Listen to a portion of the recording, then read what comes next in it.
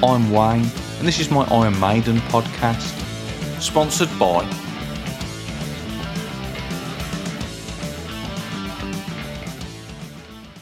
That's right, there's no sponsors this week, because of last week's show, with a poetry duel, which was a disgrace. No sponsors want to touch the show after that, and I've had lots of negative comments about it, about what happened on the Duelists episode, and I'll come to that in a minute. First of all, this might be your first episode that you ever heard, so I probably should say the usual thing about me being Wayne and this being a podcast about Iron Maiden and how they influenced me growing up as a boy in 1980s Birmingham.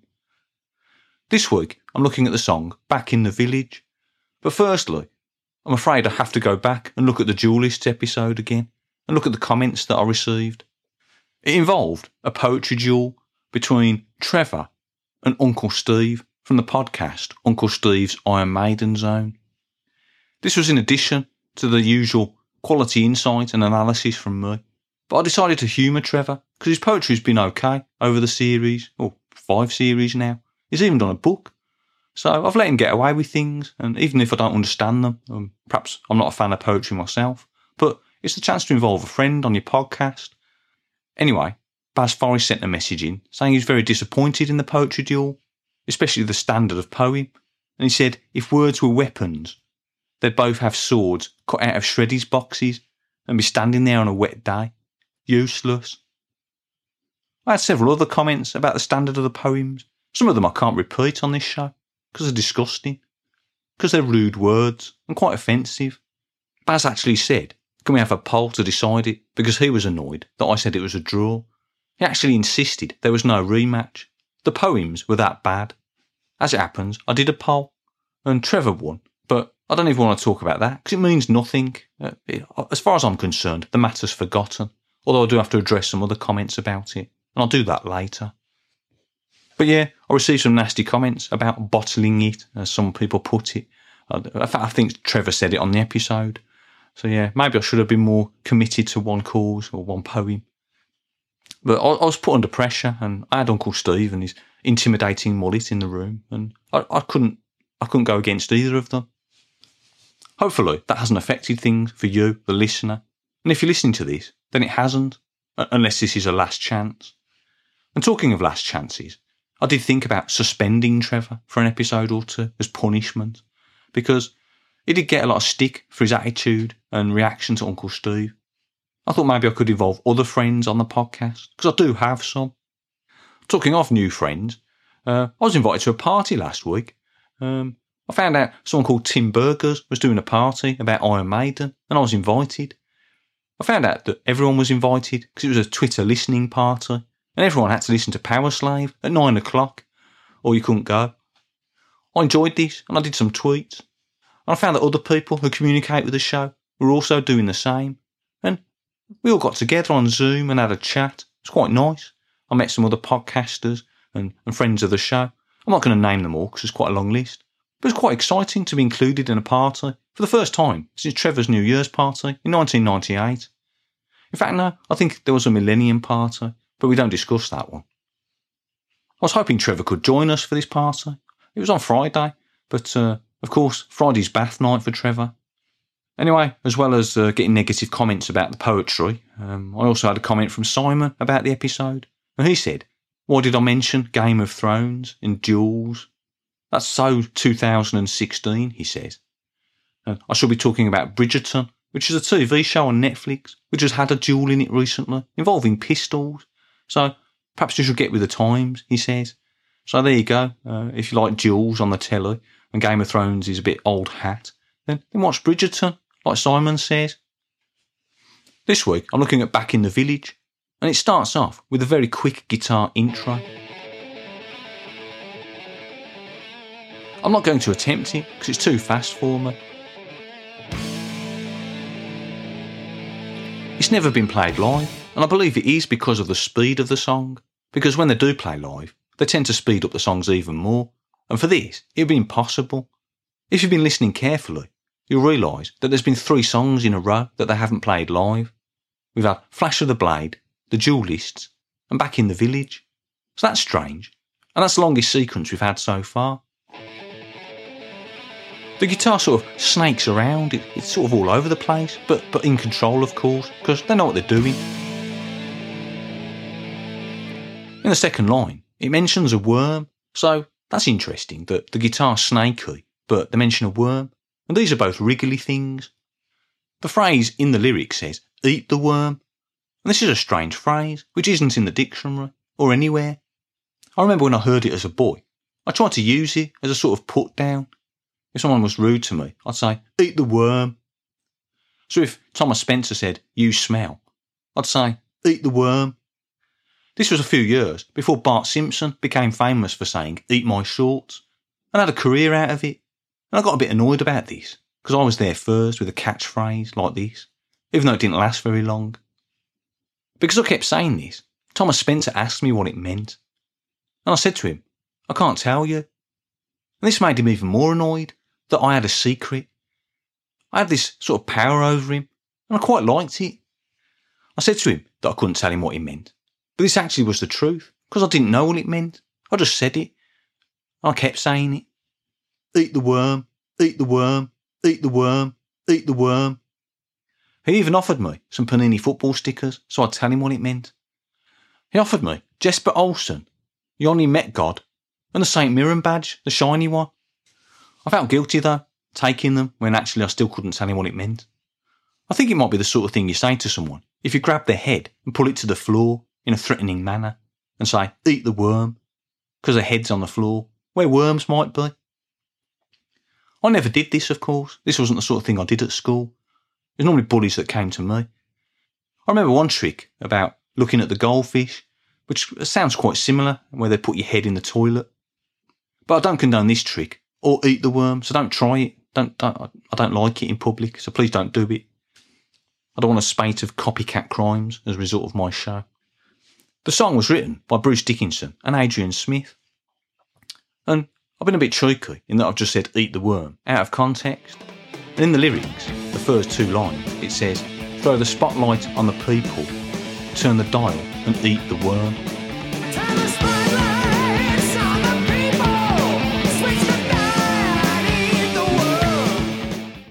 This still doesn't quite make sense, but I know that the song's about piloting or being in an aeroplane, and the TV show, The Prisoner. So in this case, eat the worm might be something a pilot might say or do, especially if he's in a war situation. So a bird catches the worm, doesn't it, in the famous phrase or saying. So I see the plane as like the bird getting the worm, and the worm might be a civilian on the floor, fodder. And again, like 2 Minutes to Midnight, this shows the futility of war where people suffer for no reason. So it might sound like Bruce is being evil in his plane, like just eating the worm or pulling the trigger on these people. But actually, again, like as I said, it's just a statement.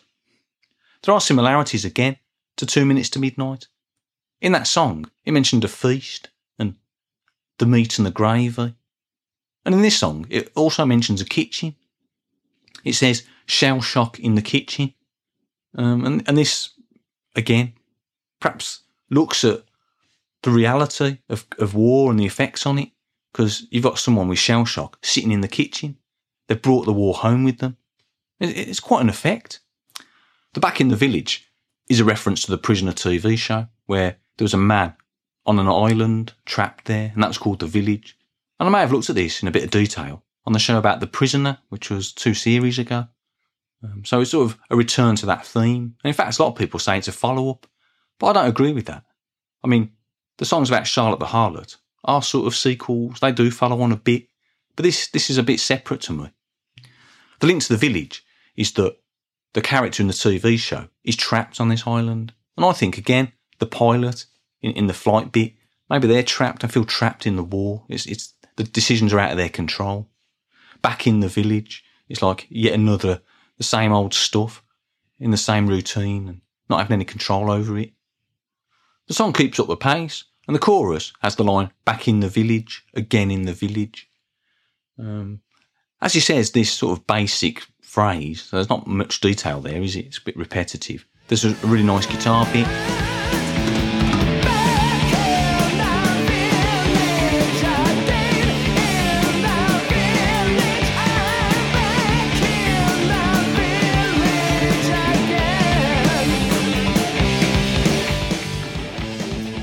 feel they could have phrased it better or spaced out the village word, because they just repeat that too much. On 2 minutes to midnight, it's a catchy chorus, but they say 2 minutes to midnight, and then there's a gap where they say other things. Whereas here, they say back in the village, again in the village. I think you do this in a poppier song. You've got that repetition, haven't you?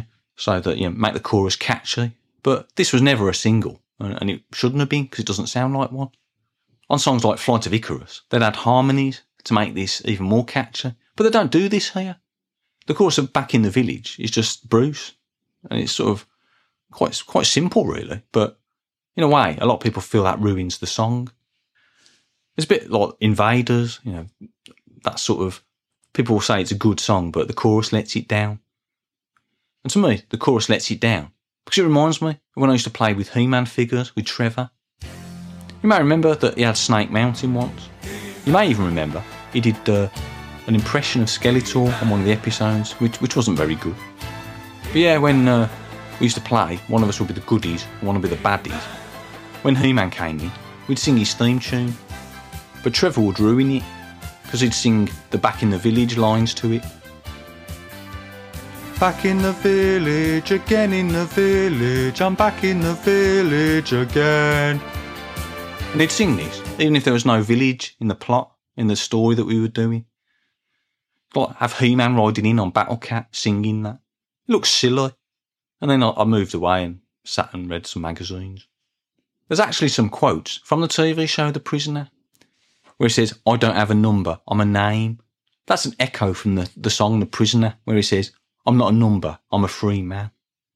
And he also says, questions are a burden and answers a prison for oneself, which I believe is a direct quote from the show. He also talks about the number 6. He says, I see sixes all the way. Now this follows on from a line about throwing some dice. So this might sound like he's playing Dungeons and Dragons or something. But of course, in The Prisoner, the main character is called number 6. So even though he might try and escape, that there isn't any, he's everywhere. And it's quite common knowledge that when Bruce sings, I see sixes all the way, you can hear a whisper in the background saying 666, which of course is a reference to the Number of the Beast and a previous album. This is good. And later on, when he says the word killer, there's an emphasis on that word with sort of an echo effect. And again, you're taken back to another album title. So that's interesting. I think one of the problems with the song is it's the same tempo all the way through. And that's quite exciting if it's a short song. But it's over 5 minutes long. And even in the middle 8 section, when he says, but still we walk into the valley, there's no let up. It's not different enough for me to stand out. I'd like a slower section. You'll be pleased to know that Adrian Smith's back. Let's see what he's got to say. Hi, this is Adrian Smith. I'm delighted to be back with you. I've had a bit of free time lately, so I've been looking at my children's book again. And I think it's an apt time, with it being back in the village, to actually go back to my village, the village in the book, the children's book. So yes, I thought I'd come back and reveal the next part. I heard on a rival podcast about Blaze doing a sort of science fiction trilogy, 3 books that would be, and that's quite a successful thing to do. There's some very popular trilogies, the Lord of the Rings, yeah, and I think maybe I'll do the same. You may recall I'd already done part 1, so maybe I'll be doing 3 parts to my children's book. I'm not copying him. That's not what's happening. Trilogies aren't anything new. Blaze didn't invent them. I'm actually being quite innovative because I'm going to go and release part 3 second, which might seem a bit strange and maybe a bit annoying, but you do have to take risks when you do art. You have to stand out from the crowd. So everyone will expect part 2 to follow what I've already done, but actually no, I'm going to come at you with part 3. I think people will marvel at this and praise the artistic merit because it's a parallel of my time in Iron Maiden. If you look at the Iron Maiden story, part 1, I was there, the glory years, and then there's this sort of gap for part 2, isn't there? I'm not there for that, and maybe that was disappointing. And as you will be disappointed, maybe that there's no part 2 of my book for now. But But yeah, the third part of Iron Maiden, My Triumphant Return, that again mirrors what's about to happen here with part 3 of my book. Again, some might be sceptical with the idea at first, like they were when I came back in 1999. But yeah, as I say, I think people will enjoy the symbolism with me doing this. And again, I don't think it's been done in literary history. Part 3, Chapter 1, Back in the Village. It was a cool night, and Officer Riggs was out rambling, enjoying the bright moonlight and gazing up at the stars. He stopped under a street lamppost and reflected on the new calmness that surrounded him. At last, there was a sense of normality. Over the last year, so much had changed. A fear had plagued the village. People were scared to leave the house, not trusting authority. It hadn't seemed real, and one day it would be a story to chill the bones. Now, though, it was over, and all thanks to him. There he had stood at the special ceremony, giggling while he received a medal of bravery. He had caught the villain responsible for all this, a bald-headed master of disguise, who had tricked everyone by dressing up in different wigs and costumes, including an Egyptian mummy, a futuristic robot cowboy, and old Mrs. Stratton, of course. Oi! Hey! While all seemed back to normal and the streets were safe, there was still something that bothered Officer Riggs. Several things had not been cleared up. The boys who had gone missing had reported of strange worlds, or new frontiers, or dimensions where they'd been taken by this scoundrel. This sounded like nonsense, yet they described several scenes that he, Officer Riggs, had drawn in his private sketchbook, and nobody could have known of these. Secondly, when he came face to face with the villain, wearing a spiky yellowy-orange wig, there was something familiar about him. Again, it looked like something he had once painted, an odd creature. Yet afterwards, when Officer Riggs went to look at the picture he thought he had drawn, there was no creature there. Just a brick wall and a lamppost. It was all very odd. Oi! Hey! Adrian was also looking at the moon that night. From his bedroom window, he stared across the garden, looking at the meadows. "It's a chilly one," he said to his fishing rod, and Marmaduke, his teddy bear, and he snuggled up in his blanket. He found it hard to sleep after recent events, and had a newfound fear of the dark. He tried to close his eyes and think of home, and eventually he drifted off. Oi! Hey! The next morning, his father was at the breakfast table, reading the newspaper. "It seems the Diano family is leaving town," he said. Adrian looked at the headline. "New shop to open in the village," it said. "Good riddance," his father continued. "Their son Paul was a bad influence on you, and I don't think I ever saw any customers in their shop." Adrian buttered some toast and thought about their shop. He had never been inside the bottle top. It only sold glass bottles and spinning tops, and Adrian wasn't interested in either. "Does it say what the new shop will be?" he asked his father. "No," came the response. "But it will be opening in 2 weeks." Adrian thought about Paul. They were not great chums, but Adrian tried to imagine what it would be like for him if he was suddenly a stranger in a "Eat your toast, Adrian, and stop daydreaming. Why can't you read some books like your friend Steve?" Oi! Hey! He was meeting Steve later that day. They were having a walk in the park. It was a bitterly cold morning. But when he arrived, he saw that Steve wasn't wearing any gloves. "Have you heard about the new shop?" asked Adrian. But Steve didn't seem too interested in this. Adrian felt Steve was a bit jealous, that he had experienced new things and had spent time away from the gang for a while. While he was away, they now had Yannick in their gang, and Adrian wasn't sure about him. He did a funny jig when he got excited. Adrian felt that, in a way, they had replaced him, but when he had come back, Yannick just stuck around. Adrian knew that at least Dave would be excited about the shop, and he couldn't wait to talk about the possibilities over tea and iced buns later that afternoon.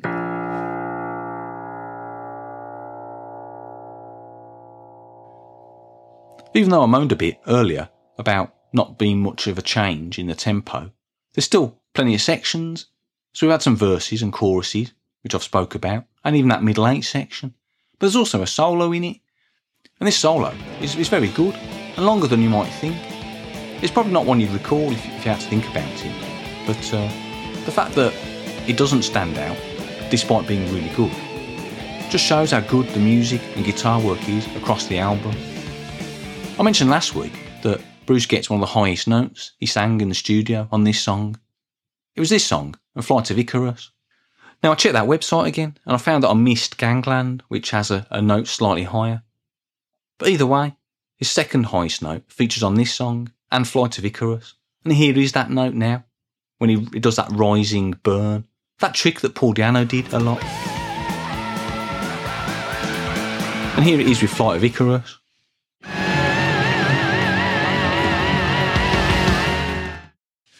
Right, I'm going to give Trevor a ring now and see what he's up to. Hi, Wayne. Hi Trevor, how you doing? Well, yeah, I'm alright. Still not happy about last week. Well, I'm not surprised. We've had several negative comments about it. We've had Don McIntyre saying you were rude to Uncle Steve, not letting him in. We've had similar comments from others. Let's have a look. Yeah, you were a disgrace to the Midlands. Baz Forrest again. Well, I was always told not to open the door to strangers. And also, there's a pandemic going on. Maybe there isn't in Texas. In Birmingham, there is. Nothing's open. Can't do anything. Why would I let him in? Okay, well, anyway, those are just comments. We have to pass them on. And as some others have commented, in the whole exchange that was on the show when you were both doing your poems, there was a few negative comments in the background when Uncle Steve was talking or reading his poem. Well, it was the same the other way round. I heard him laughing at some of my poem. I don't know how he gets away with it all the time. He's been having a go for ages, and then he comes and does a poem that's really weak. So it just shows, doesn't it? I don't think he was that rude. I don't remember anything particular. Yeah, well, you wouldn't, would you? Anyway, if you listen back to it or look at his comments through the months, he's always been negative. And even when I've been nice to him, sent him a book, and sent him a message for his Christmas show, he played the message with all the children. It was offensive. You know, he's rude and he's a bully. Okay, well, let's move on then. So you saw the poll, though. That must have made you happy. Well, yeah, that maybe people thought mine was bad, but yeah, I've moved on. I don't want to talk about it. Okay, so let's talk about it now then. Let's talk about the presents. So what's happening? Well, yeah, I'm getting ready for Pancake Day, which is when this episode comes out. So I'm looking forward to that. I like pancakes. Do you like them with savoury or sweet? Oh, no, I like tradition. I like the Jif lemon and sugar. I did know it was Pancake Day, actually. And I asked Alan Bell what he likes in his pancakes. Oh, yeah. What did he say? He likes it with golden syrup, but he calls them Scotch pancakes or Dutch scones. What? Oh, no, drop scones, he calls them. I don't know what Dutch scones are. I don't know where that came from. Scones? Yeah. You mean scones? Oh, I don't want this sort of rubbish going on again. Why is there always an issue about food? I don't want to be getting into a debate on how to pronounce scones. Well, why do you pronounce it scones when you're from the Midlands? Well, that's how we pronounce it. Oh. All right, well, anyway. Yeah, so it's Pancake Day, and then, of course, you just had Valentine's Day. Oh, yeah, how did that go? Yeah, it was a success. I sent quite a lot of cards. Okay, how many did you get? I'm not at liberty to say. What do you mean? Well, I'm not telling you. Did you get more than 10? No, Did you get more than 5? no, Did you get less than 3? I'm not at liberty to say. Why not? It doesn't matter, does it? I didn't get any. Well, a gentleman never tells. I said I didn't get any. There was a Frey Bentos left on the front doorstep. Was that you? Messing about? No? Who sent that then? I don't know. Well, there's nothing with it. It was just a tinned pie on the doorstep. Was it wrapped in a ribbon? No. No note with it? No. Maybe it blew away. Maybe. Maybe I should run down the road and have a look. It's vegetable balti flavour. Looking forward to it. That's nice. You can have a pie island with it. No, I don't think I'll have beans with it. Maybe I'll do a castle, have the peas. So anyway, what do you think of Back in the Village? I think it's a good start to side 2. Quite strong. I remember you mentioned that track 2 on the albums are probably the strongest. But I think the first song and the start of side B on the album so far are all good. I think if we've had Transylvania, Number of the Beast, Killers, obviously, The Trooper. I mean, that's a great mix. I know they're not all the same number on the album. They're not all track number 5 or anything. But you turn the record over, you want to be getting straight back into it. So they all have to have an impact, and I like it. Okay, and so you think it's a decent song. Do you like Bruce Dickinson's lyrics? The fact that they're not quite clear, a bit like Revelations. Yeah, I think they're quite good. I always thought Shell Shock in the Kitchen was about eggs, because of course you cook them, and maybe you drop an egg on the floor when you're doing an omelette, when you listen to Aces High, and it drops on the floor and it's a shock. Why is it that you seem to be mentioning eggs a lot in this series? Where's this come from? Is this a joke? No, that's what I thought. I remember I did do that in Aces High. I did sing about frying and scrambling, and it's the same in this. I remember the shell shock in the kitchen made me think of eggs. I obviously didn't know about shells on the battlefield. All right then. Well, anyway, have you got a poem? I mean, not sure after last week you should be doing poems anymore. That's not very nice. My poem was still quite good, I thought. It was just ruined by the atmosphere and the other issues. Anyway, I'll read it, yeah. I've seen the bright lights. I've danced on the sand. I've sampled paradise they'd never understand. But yet, I always return to this old familiar throne. There are so many dreams, but only one home. Okay, so I'm guessing that's like back in the village where you're returning to where you live or something. So on a throne, are you a king or a prince? No, not necessarily. It's about returning to Birmingham when you've been away on holiday. You sort of go away, don't you? And you get seduced by the seaside or the arcades or French women. But then you go home to Birmingham, you see it looming in the distance, sort of this fog, Spaghetti Junction. It used to be quite sad, but really that's home, and it still is. And they're your roots, and you should be proud of them. What's that got to do with the song, though? Well, I suppose the theme back in the village, really. A bit like, maybe I can't escape it, like the character in The Prisoner. You try and run away from Birmingham, but you always end up back there. I didn't go to university. I didn't have chances to escape. I might have tried, I might have pretended to run away once, but I got down to the end of the road and I got scared and I ran home. Okay, well, we don't have to go through this now. Why? I think it's good to talk. Well, it's not the place, is it, mate? Maybe we'll have a chat later, not on the podcast, because talking about our past has got us into a bit of trouble. I mean, I apologise for mentioning Kiss Chase last week, but there's too much that comes up. And while, yes, I've been advised that talking about your problems can be a good thing, especially for men of our age, but I don't know if a podcast is the place for it. This is an Iron Maiden podcast. People want to hear about Bruce Dickinson and Yannick Gers and the Rock and Roll Hall of Fame. They don't want to hear about Trevor running away from home and Ice Cream Men. Maybe we need to reassess it for the next series. No, I think we should keep poetry. I never said about getting rid of poetry. Oh, yeah. All right, so next week it's Power Slave, the title track, so that'll be fun. Looking forward to that. So I'll speak to you in the week then, Trevor. Okay, thanks, Wayne. Bye. Okay, you can follow me on Twitter. I'm at Wayne Maiden. I'm also on other social media sites. I've got a Ko-Fi page. I haven't posted anything there for a while, but I will be soon because on Friday it's my first birthday. And it's not me, Wayne's birthday. That doesn't happen. You may remember I told you I was a virgin, which means my birthday's in the summer. But no, this is the first birthday of the podcast because Prowler came out on the 19th of February. Now, if you look back, you'll see it says the 17th of February. This is wrong because I launched it on Mixcloud on the 19th, which was a Thursday. And then when I actually came to put it on Apple or Spotify or wherever, I had to sort of have some sort of consistency. And I wanted it to come out on a Tuesday. So this might be like the Paul Daniels Magic set where I sort of fainted a bit and told you that it came out on the 17th. So people finding it would think there'd been 2 episodes already, even though they'd come out on the same date. This is totally irrelevant and quite boring, but I'm explaining it so you don't sort of come back to me and complain. Anyway, the good news is it's 1 year on, so thank you very much for listening to this point. Hopefully you've heard all of the episodes to date, maybe in order. Maybe you've done it randomly. That'd be interesting.